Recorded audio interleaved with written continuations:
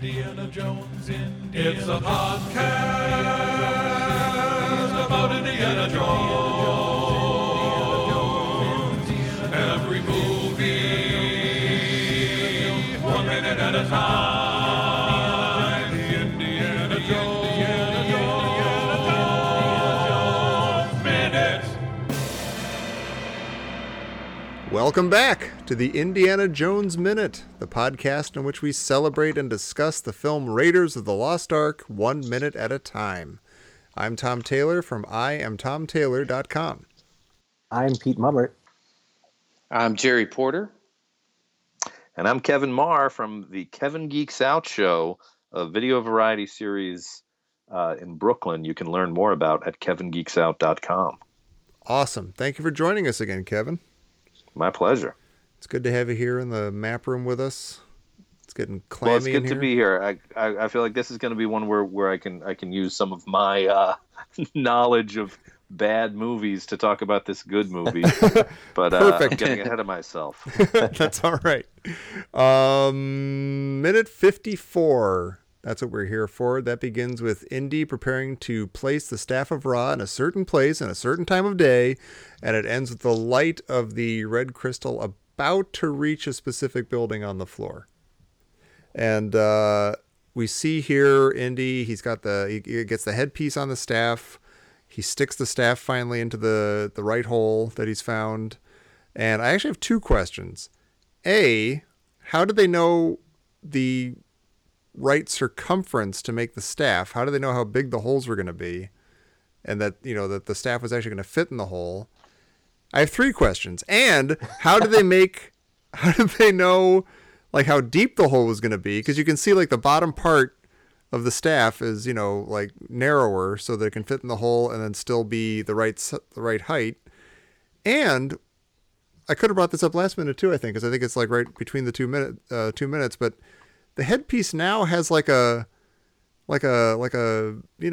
candle holder sort of end to it, which I don't think it had before. Before it was just like the headpiece, just a circle.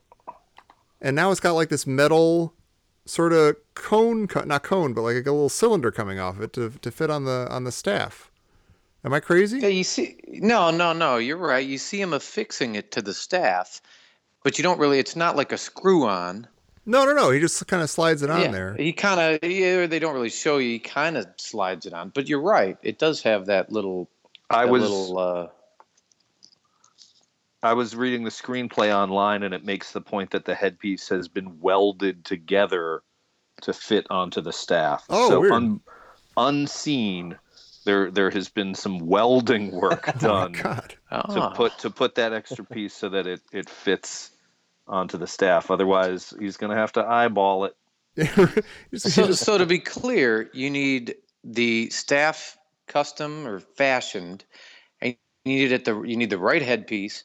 You need the right length of the staff in the right hole. Mm-hmm. Yes, in the right hole at the right time. With like a brass tapered end that fits perfectly into the hole. Right. Yeah, really. Yeah. And I'm sure it's got to be one of those things where it's like, oh, you want a flathead, not a Phillips head. Yeah. Get the one small mistake, and you're going to be digging in the wrong spot. Gotta go all the way back into Cairo to the hardware store to get the right screw. Where's Sala? Nah, I'm gonna give that one up to Yahweh. Yeah, it's the Force. Yeah, he's pulling for him. He's like, it's all good. He's hot.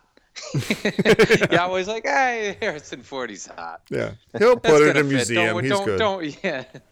Don't worry about it. It'll work. I got you.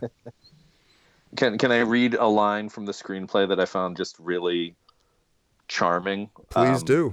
It talks about the moment where he is adjusting the staff and getting it into place. Indy takes the staff of Ra and places it, clink, in the right depression on the baseline. And here's this great. This is as active and exciting moment as any archaeologist can dream of. And at heart, that is exactly what Indy is. So for all of our talk that he's not really much of an archaeologist, the screenplay goes out of its way to remind us this guy's an archaeologist. Oh, he's an archaeologist. Okay. Oh yeah, make no mistake. Well, you know what? I gotta say, he does. I think it happens a little bit more in the next minute, but yeah, this scene actually does. You know, we've seen Indy light up a little bit, like when he saw the idol back in South America and stuff, and he's gotten excited about some stuff before. But in this scene, he does seem almost more like enraptured or something. He's like, he can't believe what's happening right now. He's like actually super, I'll just say, I don't know, stoked. He's excited. He's yeah, he is kind of, as that just described, he is an archaeologist who has, you know, this means everything to him, and you can kind of see it on his face.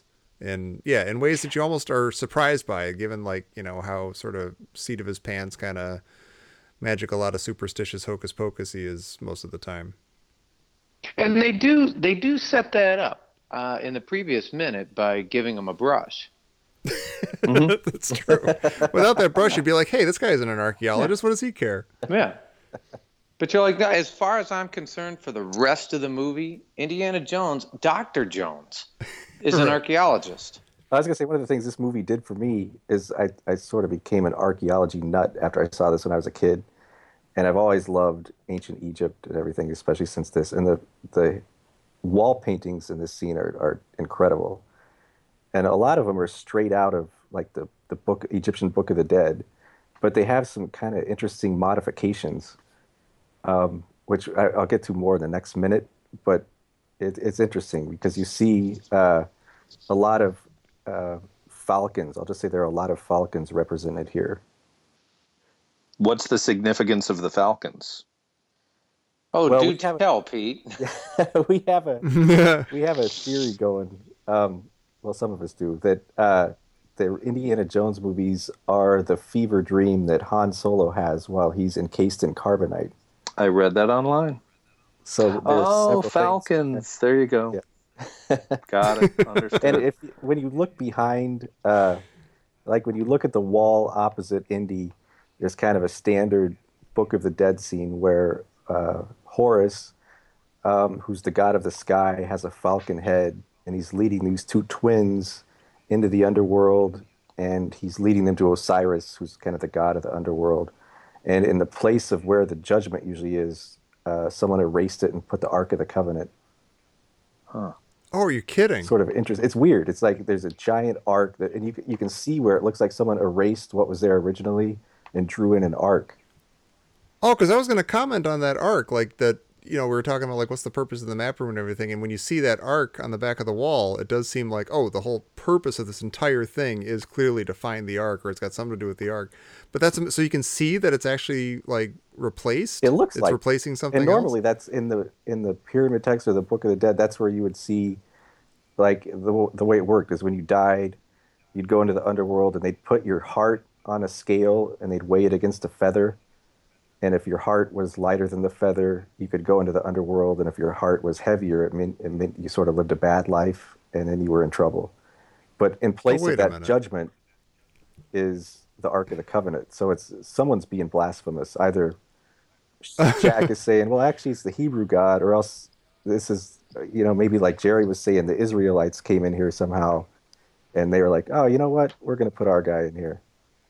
The Ark of the Covenant has a posse. I'm still stuck on this. I mean, whose heart is lighter than a feather?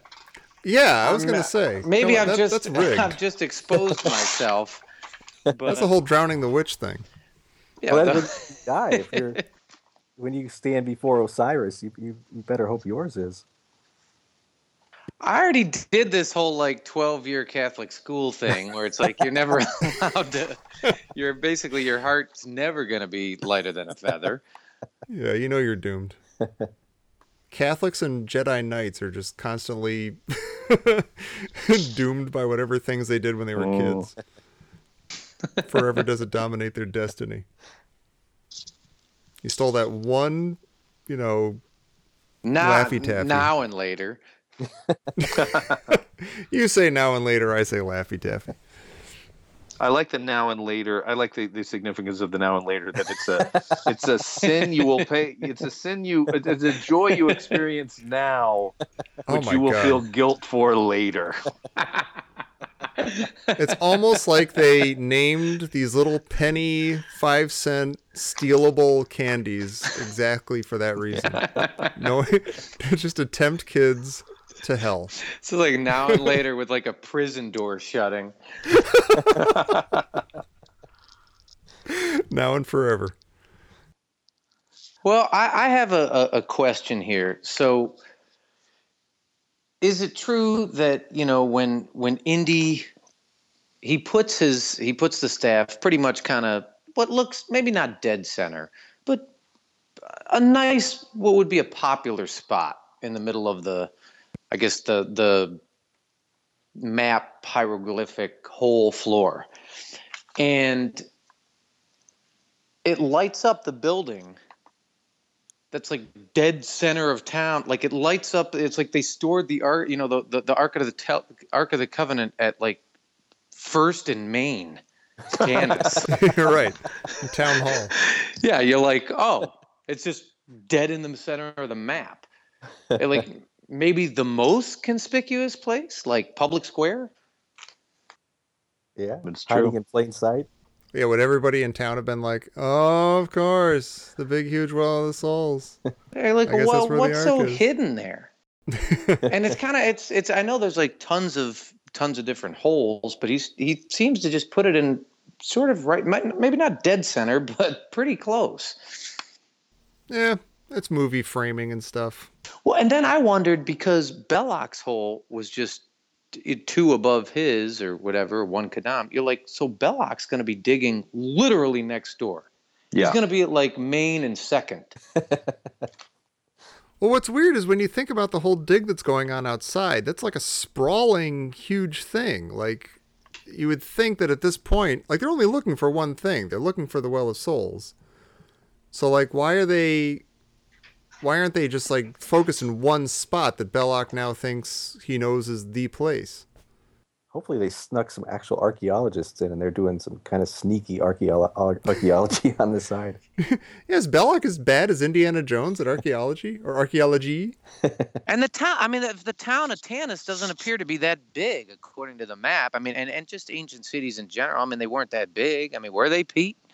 Well, I mean, they were pretty big compared to. I mean, this map doesn't look that. I mean, there are like 10 buildings on here, and when you look later, you can kind of see one of these obelisks, and it's pretty close to one of these other buildings, which makes me think the scale is actually a pretty small town. Mm.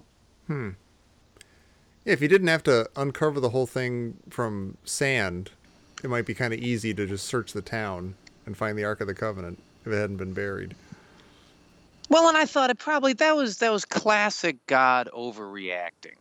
The town's not that big, You don't need. And you're mad at one guy. Yeah, you don't need a year sandstorm to cover up ancient Tanis. Thanks God. This is another instance where we could be dealing with. We talked about in other minutes where maybe this is an alternate universe, kind of more Blade Runner than Star Wars, but. Oh, yeah? Tanis is one of those things that makes me think that, because Tanis was actually pretty extensively excavated already by the 1800s. Oh, no kidding. And they had it was a spectacular find, and they found all kinds of really great tombs and everything, because that was sort of where this was the kind of end of Egyptian power. They called it the Third Intermediate Period, but the empire was kind of collapsing, and they had this brief renaissance where they moved the capital to Tanis. So does that take you out of the movie when you're like, this would have been picked clean by 1936? I actually like it better. I think it's I don't know. I like the alternative theory, like the alternate universe idea. Well, Han Solo didn't know all these details when he was having this dream. It's So, a fever dream. yeah. So that's why I got See, I mixed thought the up. Falcon was going to have something to do with the Nazi eagle. Oh. Falcon and the eagle are about to go head to head. Oh, I like that. Go, kid, go. Well, yeah. Well, speaking of the German, we got all this, like, crazy red graffiti all over the miniature town in the map room. Which you have often, if you've ever been to Germany and stayed in a hotel, you've seen this. I have not, so I haven't. It's the same sign you put on your doorknob. It says, "Do not disturb." You're kidding. Nicht stören. Wow. I need that explained to me then. Like, who wrote that there and why? And it's got those little velvet ropes around it. Yeah. See, Well, because you don't want to disturb it. Yeah, but you can't does that disturb mean the that's model? Belloc digging, or does that mean... Do not disturb? That is really weird. I mean, Sala would understand. It's like, yeah, you're not supposed to disturb it. It's not of this earth. But like, why? That is so weird. Why would they mark it at all? B, why would they write that? And yeah, why do they have the ropes around it and stuff? I mean, did they just have like a little like powwow and they were like, okay, well here, we'll put these cranes here and this aqueduct thing here and we'll like, get the, the rock removers over. Like, are they just planning the dig with those things and stuff or what? Because there's also, there's like that big long, I don't know if it looks like it's either a measuring tape or just like it's like something laid across like the length of the middle of the town, sort of like over the Well of Souls and stuff. And I'm like, is that like, that was a measuring tape. Oh, okay. Yeah. Cause I thought it was either that or just like, here's where, this walkway will go as we're digging or something, like planting stuff over the town. I thought that just back in antiquity that was tagged by like the Horace 6th Street Killers. In German. I didn't notice that it was German, so I was just like, oh yeah, the Horace 6th Street Killers. Well, I remember being baffled by that as a kid. Just like, now why there's somebody who wrote on this stuff? I didn't connect it with like Belloc or the Nazis or anything. I was like, I don't get. All right, okay, I'm 10. It's also weird though. Like if Belloc wrote it, why would he have written it in German? Unless it was just like, hey, stay away from this, guys. Well, there's one like square temple that has the ropes around it, and then there's another one that also has the graffiti, right? Yeah. No, it's the same one. Is it? Yeah, the rope. There's one that appears to be up in the left corner of the map. We're all watching. Based on what we've established about Belloc, that does not look like his handwriting. It's a little too punk rock scribble. Right. Yeah. Totally. For a gentleman and a scholar. Yeah, we need some delicate calligraphy from Belloc, and I'm not seeing the red velvet ropes though are total Belloc. Yeah. Yeah. He packed those in Paris before he even left on this trip. He's like, at some point I'm going to need these little miniature velvet ropes. So the one other thing I wanted to talk about was how it's really, this is one of the scenes that draws upon another kind of archaeological adventure movie from 1954 called Secret of the Incas. And that's the B movie I alluded to earlier, where Charlton Heston plays a guy named Harry Steele, who goes around in a leather jacket and a fedora, and he's in Peru. And it's at the start of the movie, instead of being like a professor, he doesn't have the dual life of Dr. Jones. He's doing these tours for Americans who come in, and it's made pretty clear that half of the business is these fuddy-duddy old men bring their wife on vacation, and Charlton Heston is having sex with the wife. Like tour after tour, that is what they're paying for. And the wife that we meet early on is Marion Ross, who was the mom on Happy Days. Wow. Which kind of comes out of Happy Days probably wouldn't have gone to air without George Lucas's American Graffiti. So we've kind of come full circle, right? That's incredible. Marion Ravenwood, Marion Ross. I'm stuck on like Happy Days having sex, Marion Ross having sex with Charlton Heston, the guy from Planet of the Apes. Oh yeah. Yeah, I haven't seen this movie. I've only seen pieces of it, but I think you don't need to see the whole thing. You can just see a couple of YouTube clips and you're all set. Don't waste your time. You've convinced me. Before the whole movie was available on YouTube, I got a DVD of it. Oh no. Which was not the best use of my money, but I wanted to see it to get all the musical numbers. That's the other thing people will recognize. It's got a Ema Sumac song that's featured in The Big Lebowski. That's the opening credits number. So you'll Oh, wow. recognize it right away as like, oh, that's the music that they play at Jackie Treehorn's pad when they're throwing a naked person into the air. So Harry Steele is an adventurer who goes to Peru, and he finds that there's a sunburst. It's made of stone, and everyone's disappointed. It makes no sense that this was supposed to be where the treasure was buried, but nothing's turning up. So he goes in at the right time of day, and he reflects a kind of this golden oval. And when the light comes through the sunburst, it hits and reflects off of the oval and points to somewhere else in the cavern, the cave temple that they're in, because it's man-made, it's not a cave. And it's like, that's where the treasure is buried. That is the secret of the Incas. That is the titular secret of this temple. And Indiana Jones, or rather Raiders of the Lost Ark, is very much standing on the shoulders of this particular scene in The Secret of the Incas. And that is the secret of Raiders, that it's borrowing from this forgotten 1954 movie that I imagine fans like us, we would be excited to go back and see it. And then you'd see it and you just ask Pete. It's kind of slow and boring. It does have kind of it does have kind of a Temple of Doom scene too, with that yellow raft coming out of the plane. Oh, that's right. So you don't think that we should do a Secret of the Incas minute? I don't know. I think for the people listening to this podcast, you don't need to go ahead and see it. But if you're hosting this podcast, maybe you will see something that the casual fan is gonna miss out on. Yeah, there are a lot of moments that are kind of, and it's got a great archaeologist in Robert Young too. You've got the dueling archaeologist. Yeah. I as I said earlier, Charlton Heston knocks boots with Marion Ross.